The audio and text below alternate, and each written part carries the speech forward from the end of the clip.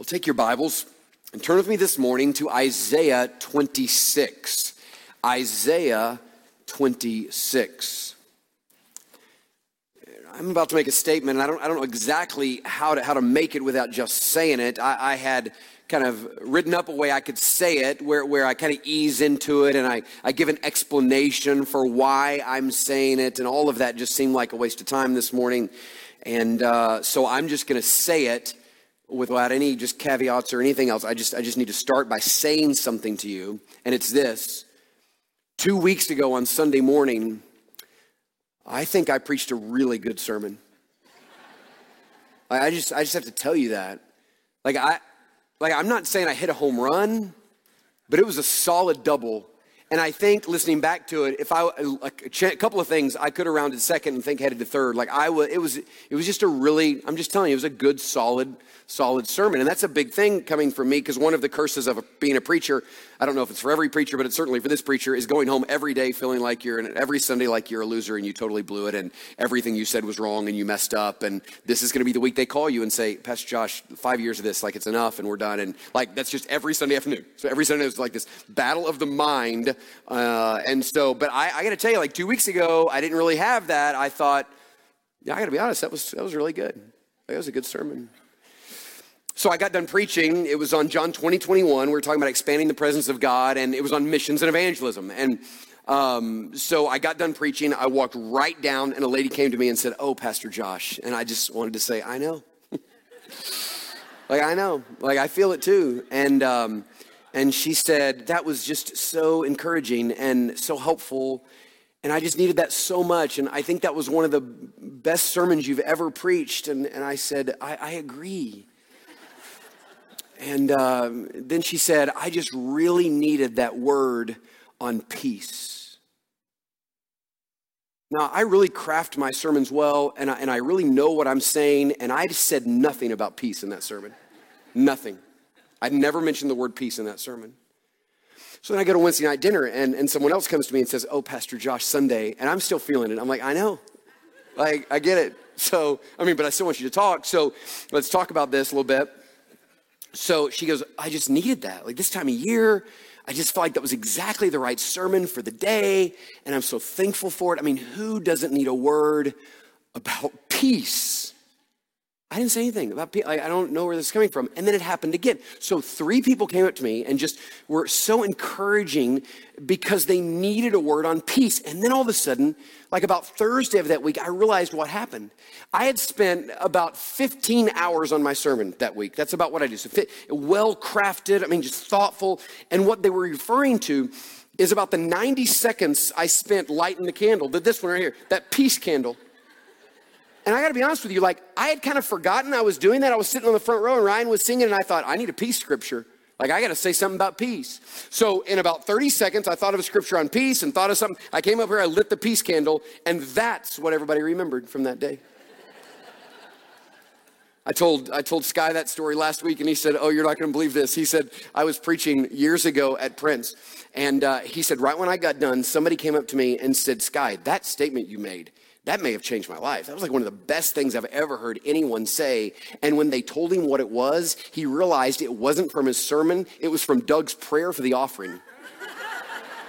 Which I will say, having heard Doug pray, I've never said anything in a sermon better than what Doug prays. So that made sense to me. But this is the life of the preacher, right? Right when you think you've really blessed someone, something blessed them that really had nothing to do with any of your sermons. But I began to think, I thought about that, how those little moments on peace, for some reason that resonated with people. And so I have this Sunday, I just finished a series and I'll begin a new one in January, and I've got something kind of special planned for Christmas Day, but I didn't have anything for today. And I thought, it might be a good idea just to talk about peace. And the truth is, there's a reason that peace is associated with Advent. There is a reason that peace is associated with Christmas. Isaiah 9:6 says that there will one day be a king, and he will come, and he will establish a kingdom, and he will be the Prince of Peace. And it is a reference not only to the second coming of Christ, when he comes and establishes a physical kingdom on earth, ruled and reigned by Christ and known for peace, But it is also referring to the reality of what happens when someone comes to know Jesus and the kingdom of God comes inside of their heart. There is then at that moment supposed to be the reign of peace. Like the Prince of Peace comes to dwell in us. Then in John 14, Jesus says, my peace I give to you. Not as the world knows peace, because Jesus is the only one that lived with perfect peace. Like Jesus existed in this perfect relationship with the Father. And so inside of him was this perfect, unending peace. In the midst of all that was going on around him, he had peace. And what he said before he left is this: my peace, that peace that I have, that supernatural peace from God, I want to give to you. Ephesians chapter 2 says that Jesus is our peace. Romans chapter 5 says we have peace with God through our Lord Jesus Christ. So there's a reason that peace is associated with Christmas.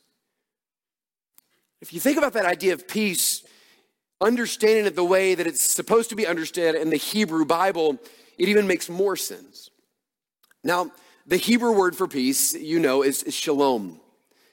Now, Hebrew scholars would tell us that the English word peace is really an inadequate word for this. This often happens in the Hebrew. Often in the Hebrew language, you have one word that is like full with meaning. And when the original audience would have heard it, they would have thought of all kinds of things. But we just don't have a word that matches up. So we pick the best word we can think of. But that best word is not good enough. And that's the way it is with shalom. Because when we think about peace, we often think about the absence of external conflict.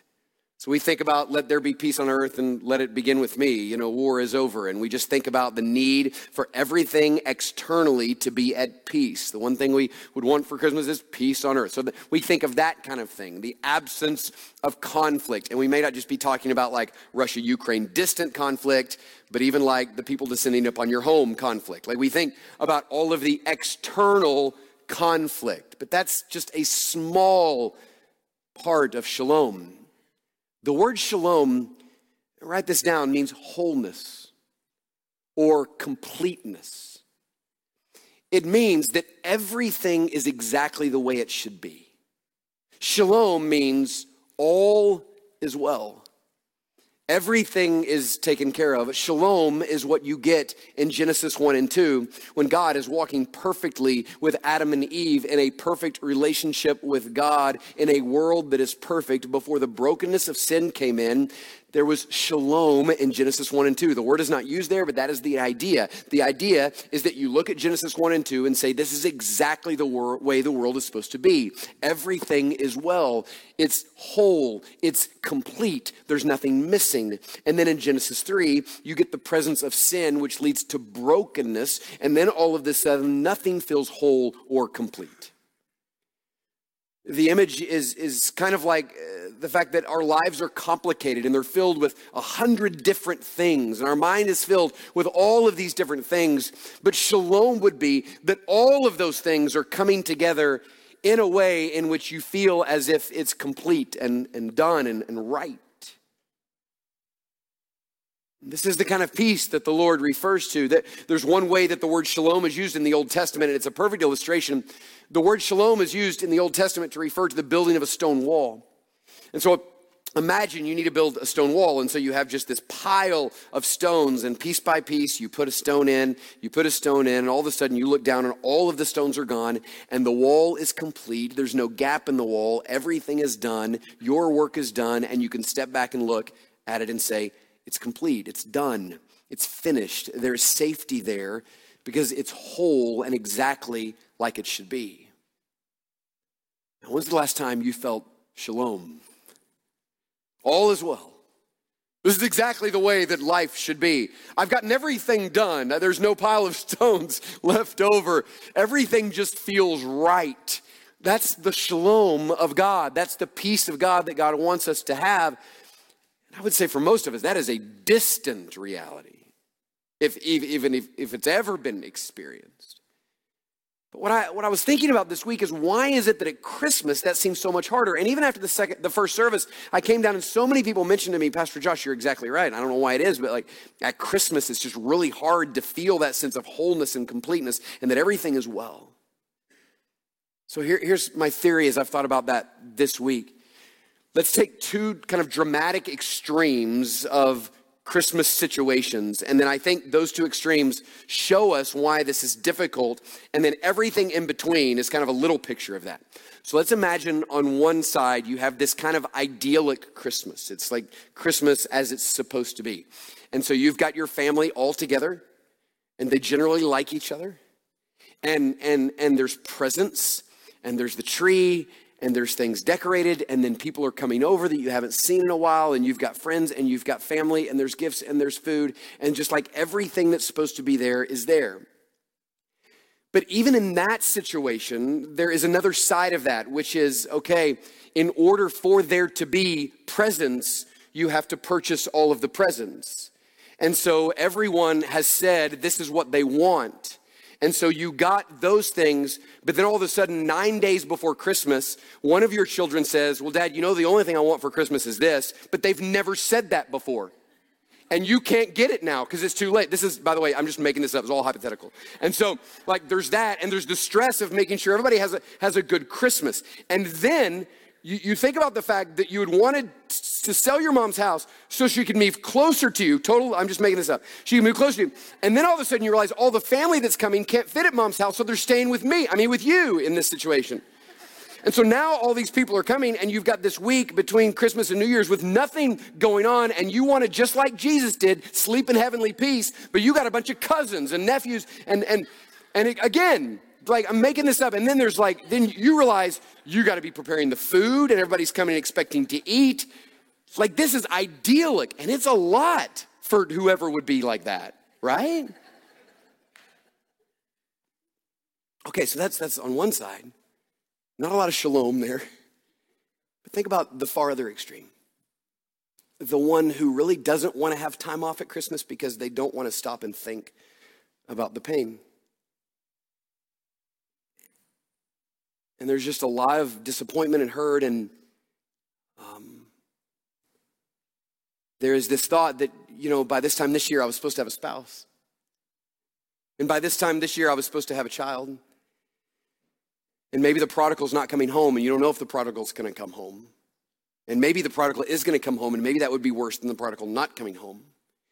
And somehow at Christmas, all of these things stir up just the emotions and maybe the tension and the resentment and the bitterness that you've been hiding all year. And you could hide it because all the people weren't there, but they're all about to descend up on your house. And every bit of that is going to be stirred up in you. And like maybe you're a single lady and it's really hard this time of year because you want somebody to spend that with, and this is not the way you envisioned Christmas. And so you've just got a night alone and you decide to spend it trying to make yourself feel better watching a Hallmark movie, and then you end up crying because you've never been kissed in the snow, and all you want for Christmas is a guy to leave New York City and come and save your family's Christmas tree farm. Is that so much to ask? And so like now, in a hope of just having some mindless moments where you're just rejoicing in Christmas, you're super depressed and crying. Like one incredibly handsome guy saving the Christmas tree farm. Like, why is that a big deal? And so now it just gets worse. But in between all of that, isn't that true?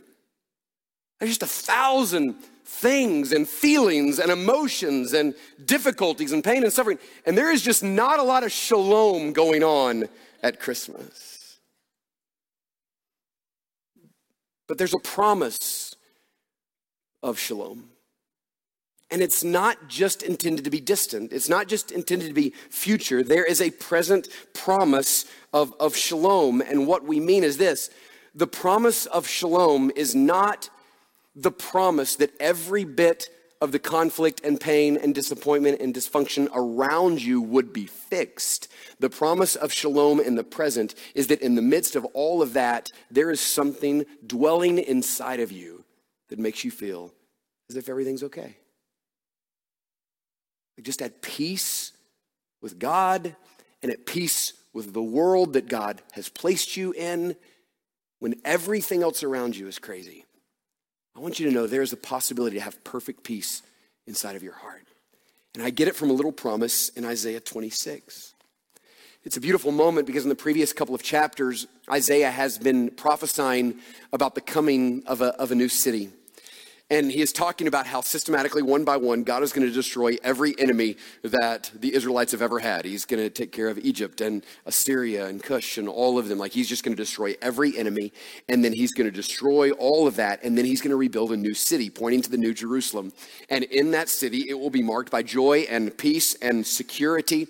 And so Isaiah has been writing about God's ultimate victory and really pointing to the second coming of Jesus Christ, when there will, for the first time, be full peace on earth, because the Prince of Peace has fully established his kingdom.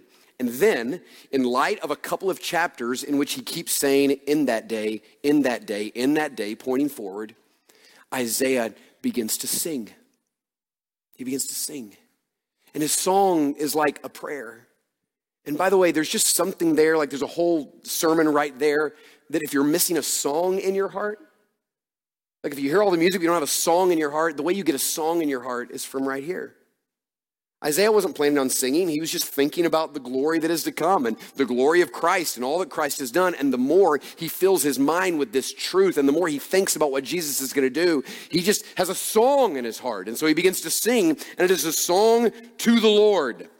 And in this song, you both have a picture of the future, because it begins with those familiar words he's used a lot in the previous chapters, in that day. But he kind of moves back and forth from that day till today. And this is like how prophecy works. Prophecy works by saying that's going to happen in the future, but that has implications for today. And you'll notice as I read, there's both this future hope and this present desire in reality. And so listen to Isaiah 26. It says, in that day, this song will be sung in the land of Judah. We have a strong city.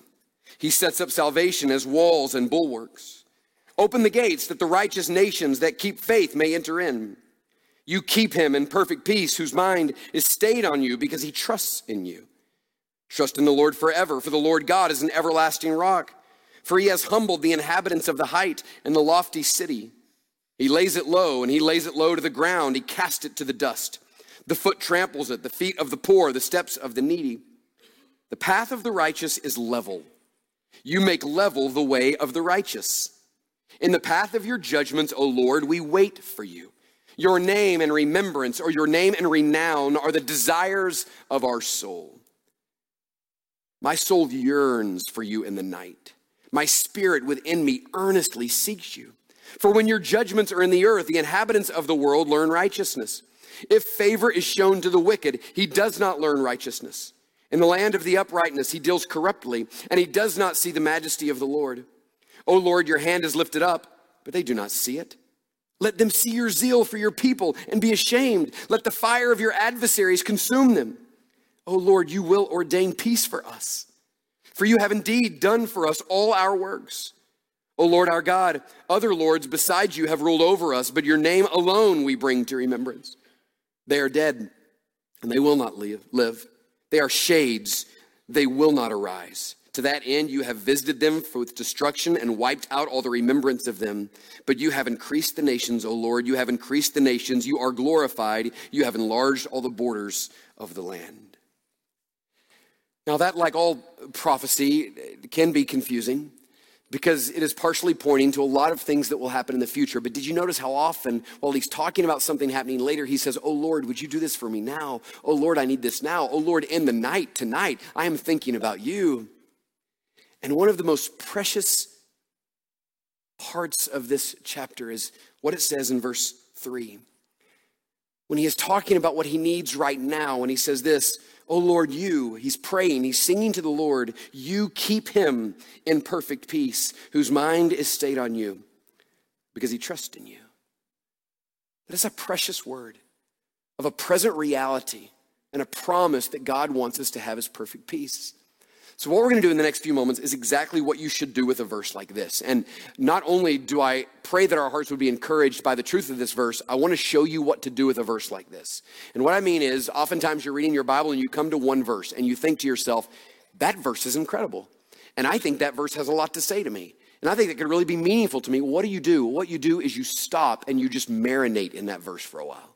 You just soak in that verse. You just sit there and you be quiet and you say it over and over and you think of every single word and you think of it slowly and you let every single word minister to your heart. That's what you do with a verse like that. When God begins to minister to your heart in a verse, you don't go quickly. You just slow down and let it take your heart.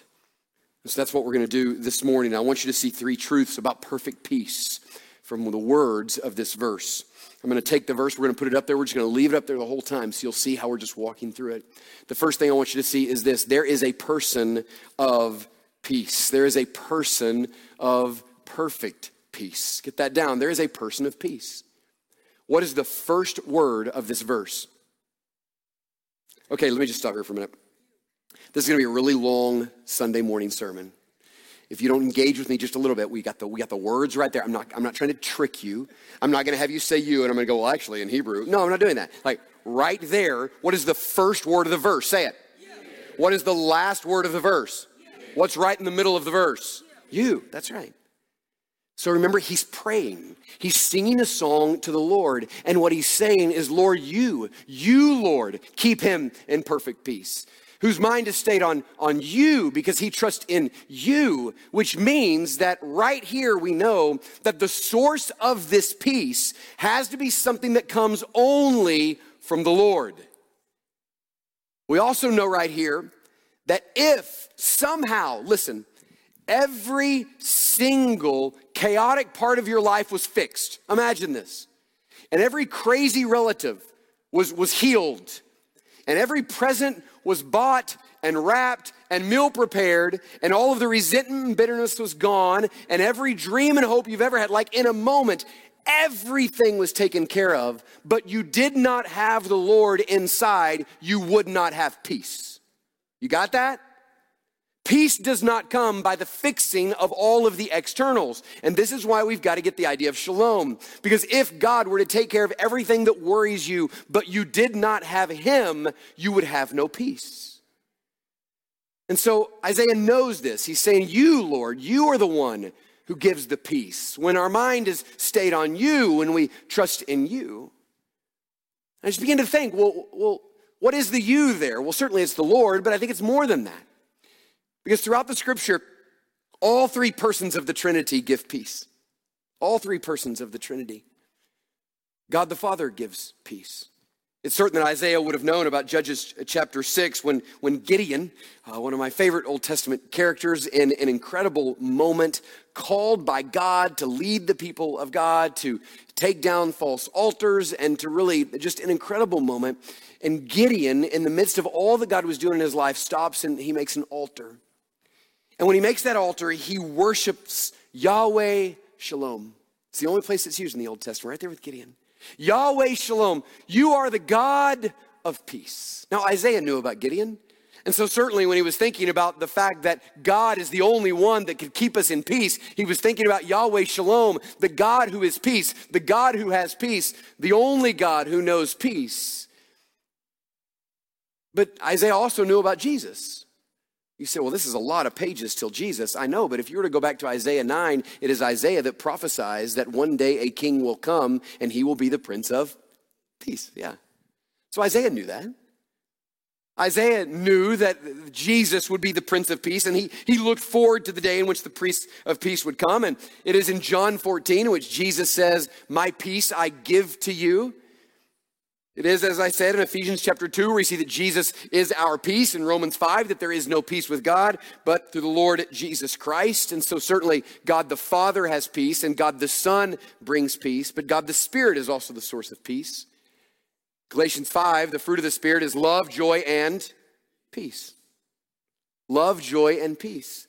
And so all of a sudden we know that part of the way in which peace becomes a reality to us, it is a work of the Holy Spirit of God coming inside of us internally.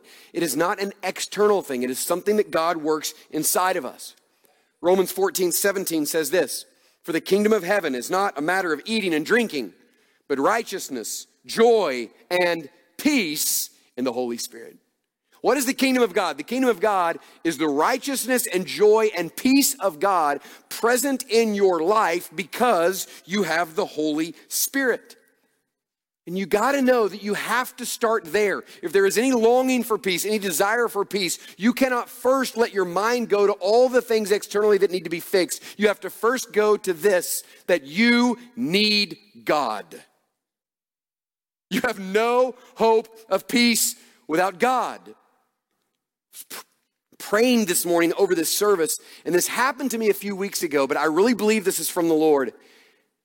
I'm confident there's someone in the room this morning that is running from God in the hopes that you might find away from God some peace for your soul. And I want to assure you this morning that the only thing you will find is greater brokenness and less peace.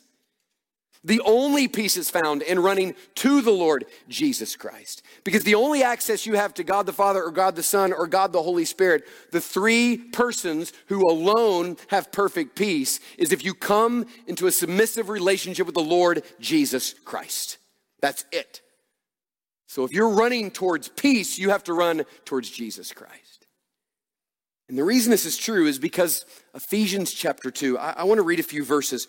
Turn with me, if you have your Bible, to Ephesians 2. I need you to see why peace has to be an internal work of God first. It tells us that in Ephesians 2, starting in verse 11. Ephesians 2, starting in verse 11. It says, "Therefore remember that at one time you Gentiles in the flesh, called the uncircumcision by what is called the circumcision, which is made in the flesh by hands." And essentially what he's saying there is all of you who don't know the Lord. He says, remember that you were at that time before Christ. Listen to this. Separated from Christ. Can you have peace when you're separated from Christ? No. Let me try that again. Can you have peace when you're separated from Christ? No. You were also alienated from the commonwealth of Israel and strangers to the covenants of promise. If you're strangers to the promises of God, can you have peace with God? No. Having no hope and without God in the world. If you're without God, can you have peace?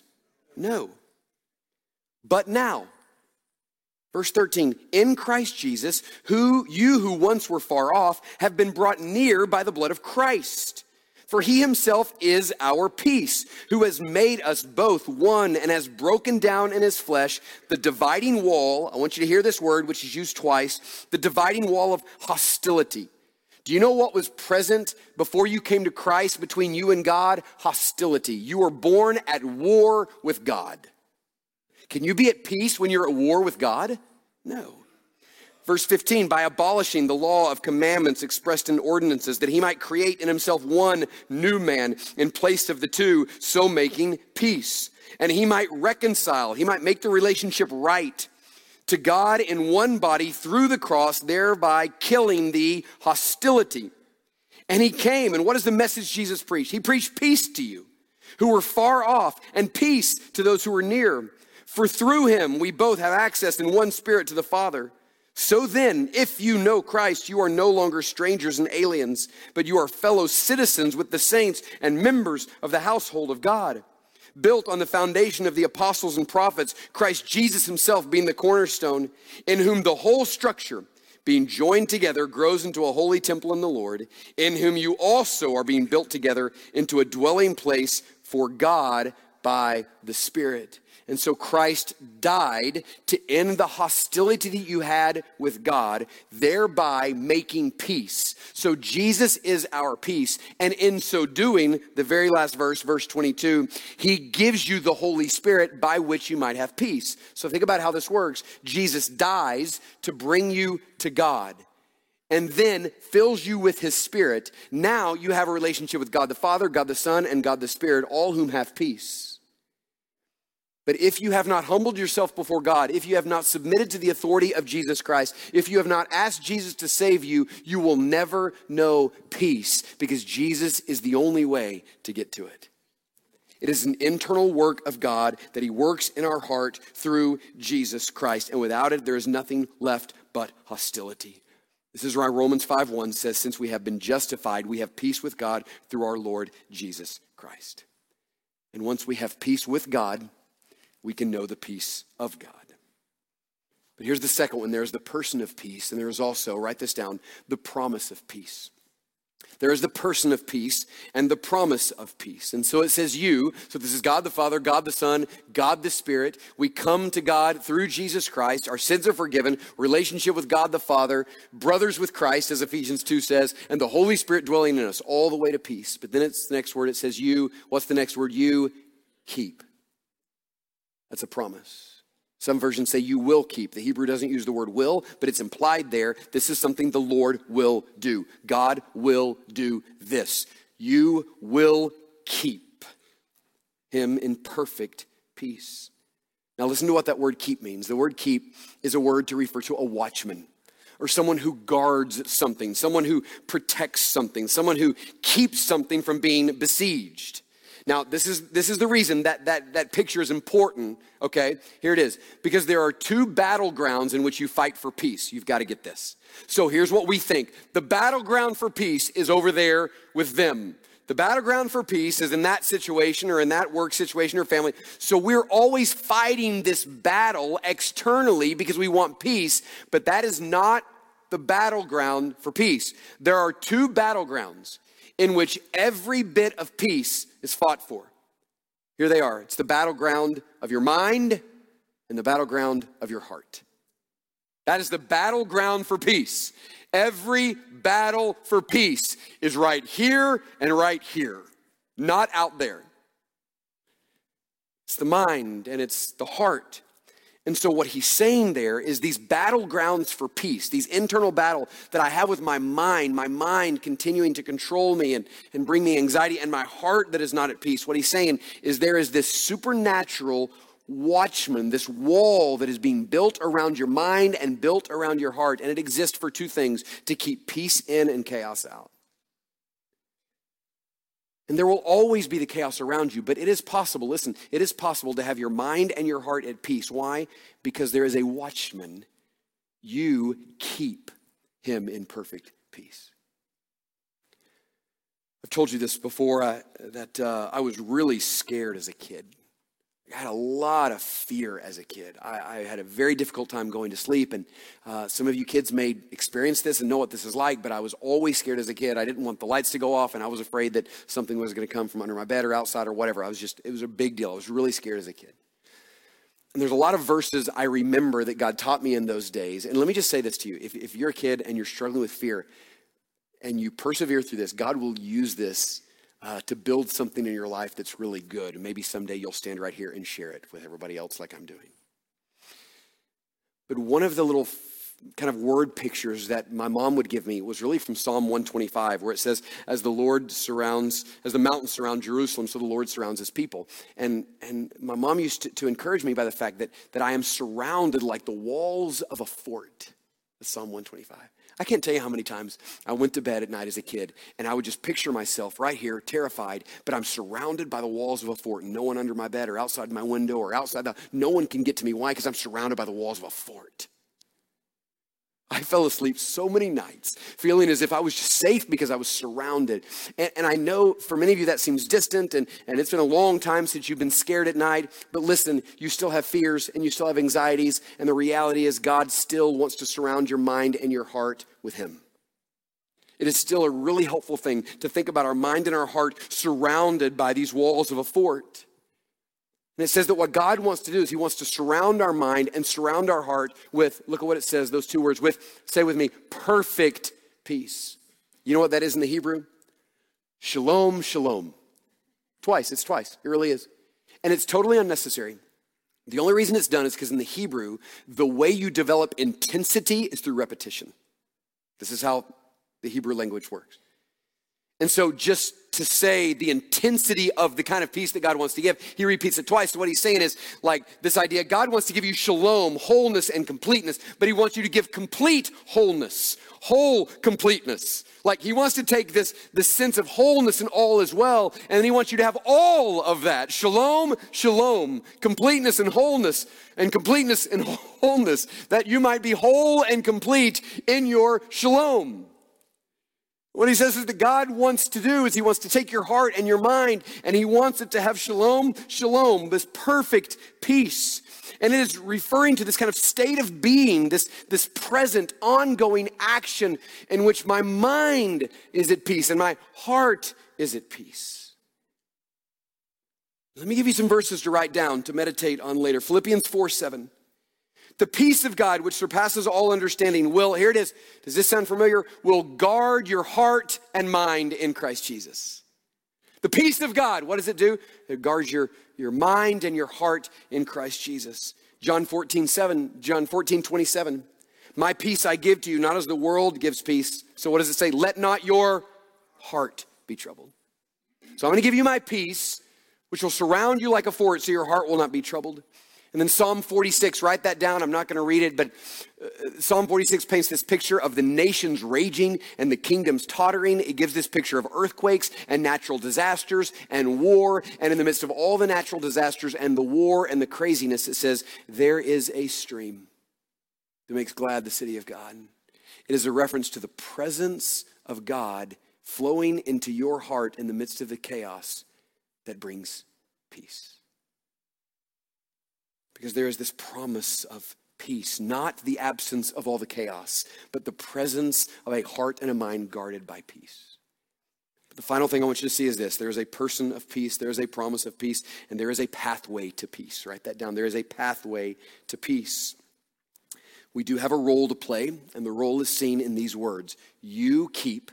So you, Lord, you, God the Father, God the Son, God the Spirit, you watch over our heart and our mind. You keep him. Who's him? Well, the one whose mind is stayed on you.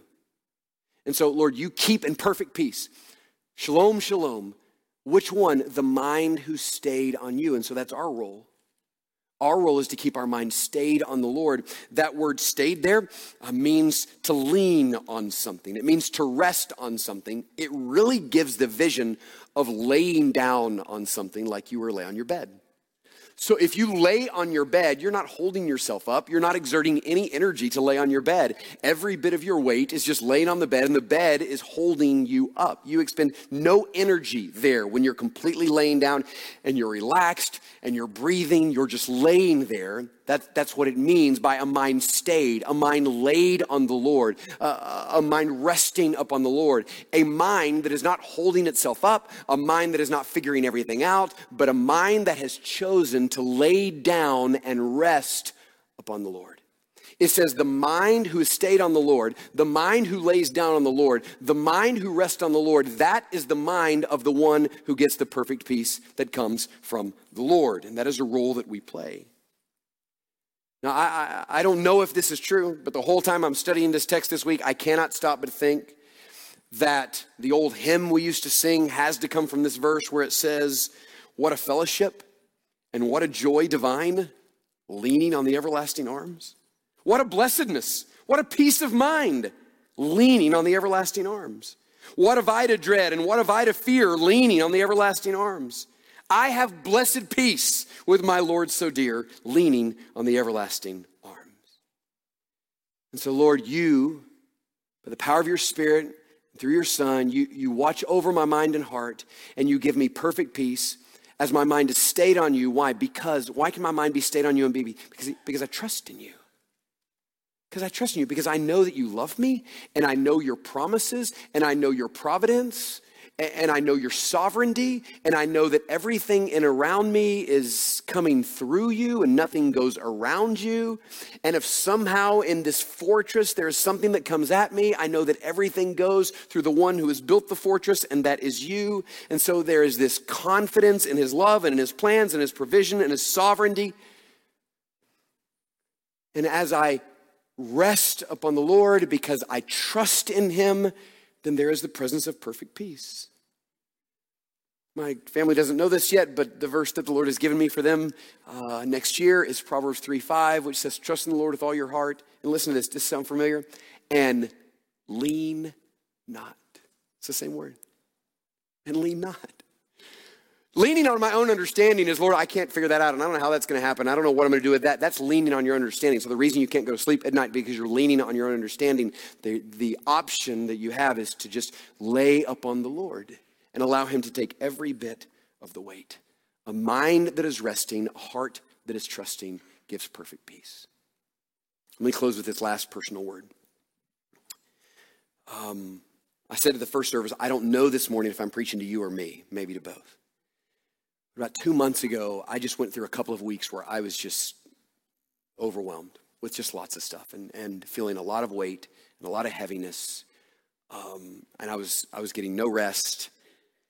And I got up one morning, I was reading the Bible, and I was reading Isaiah, and I came to Isaiah 7:4. Isaiah 7:4, write that down. Here's what it says. It says, be careful, which is the Deuteronomy, Old Testament, Pentateuch, be careful, which means follow the Lord. Be careful kind of just means walk with the Lord. Be careful, listen, be quiet, do not fear, and do not let your heart be faint. Be quiet, be careful, and do not fear. I feel like what the Lord is saying to me is, Josh, if you would just stop for a minute and not talk, you would just sit here and you would walk with me, then I'll give you perfect peace. But you have to stop. And you've got to be quiet. And you've got to keep persevering and walking with me. And I will give you perfect peace. And I went every day for weeks just saying, all right, be careful, be quiet. Be careful, be quiet. When's the last time you've done that? When's the last time you were just quiet? Like you just got up a little earlier, you stayed up a little later, and you just took everything and you didn't even think about it. You just sat before the Lord and said, Lord, I need your perfect peace. Because our role is to do that. Our role is to rest. Our role is to trust. And his role then is to keep you in perfect peace as your mind is stayed on him. So let's say it a couple of times together. Say it with me. You keep him in perfect peace, whose mind is stayed on you because he trusts in you. You got to do better than that. You keep him in perfect peace, whose mind is stayed on you because he trusts in you. One more time. You keep him in perfect peace, whose mind is stayed on you because he trusts in you. That's good news. Amen. Let's bow our heads and close our eyes.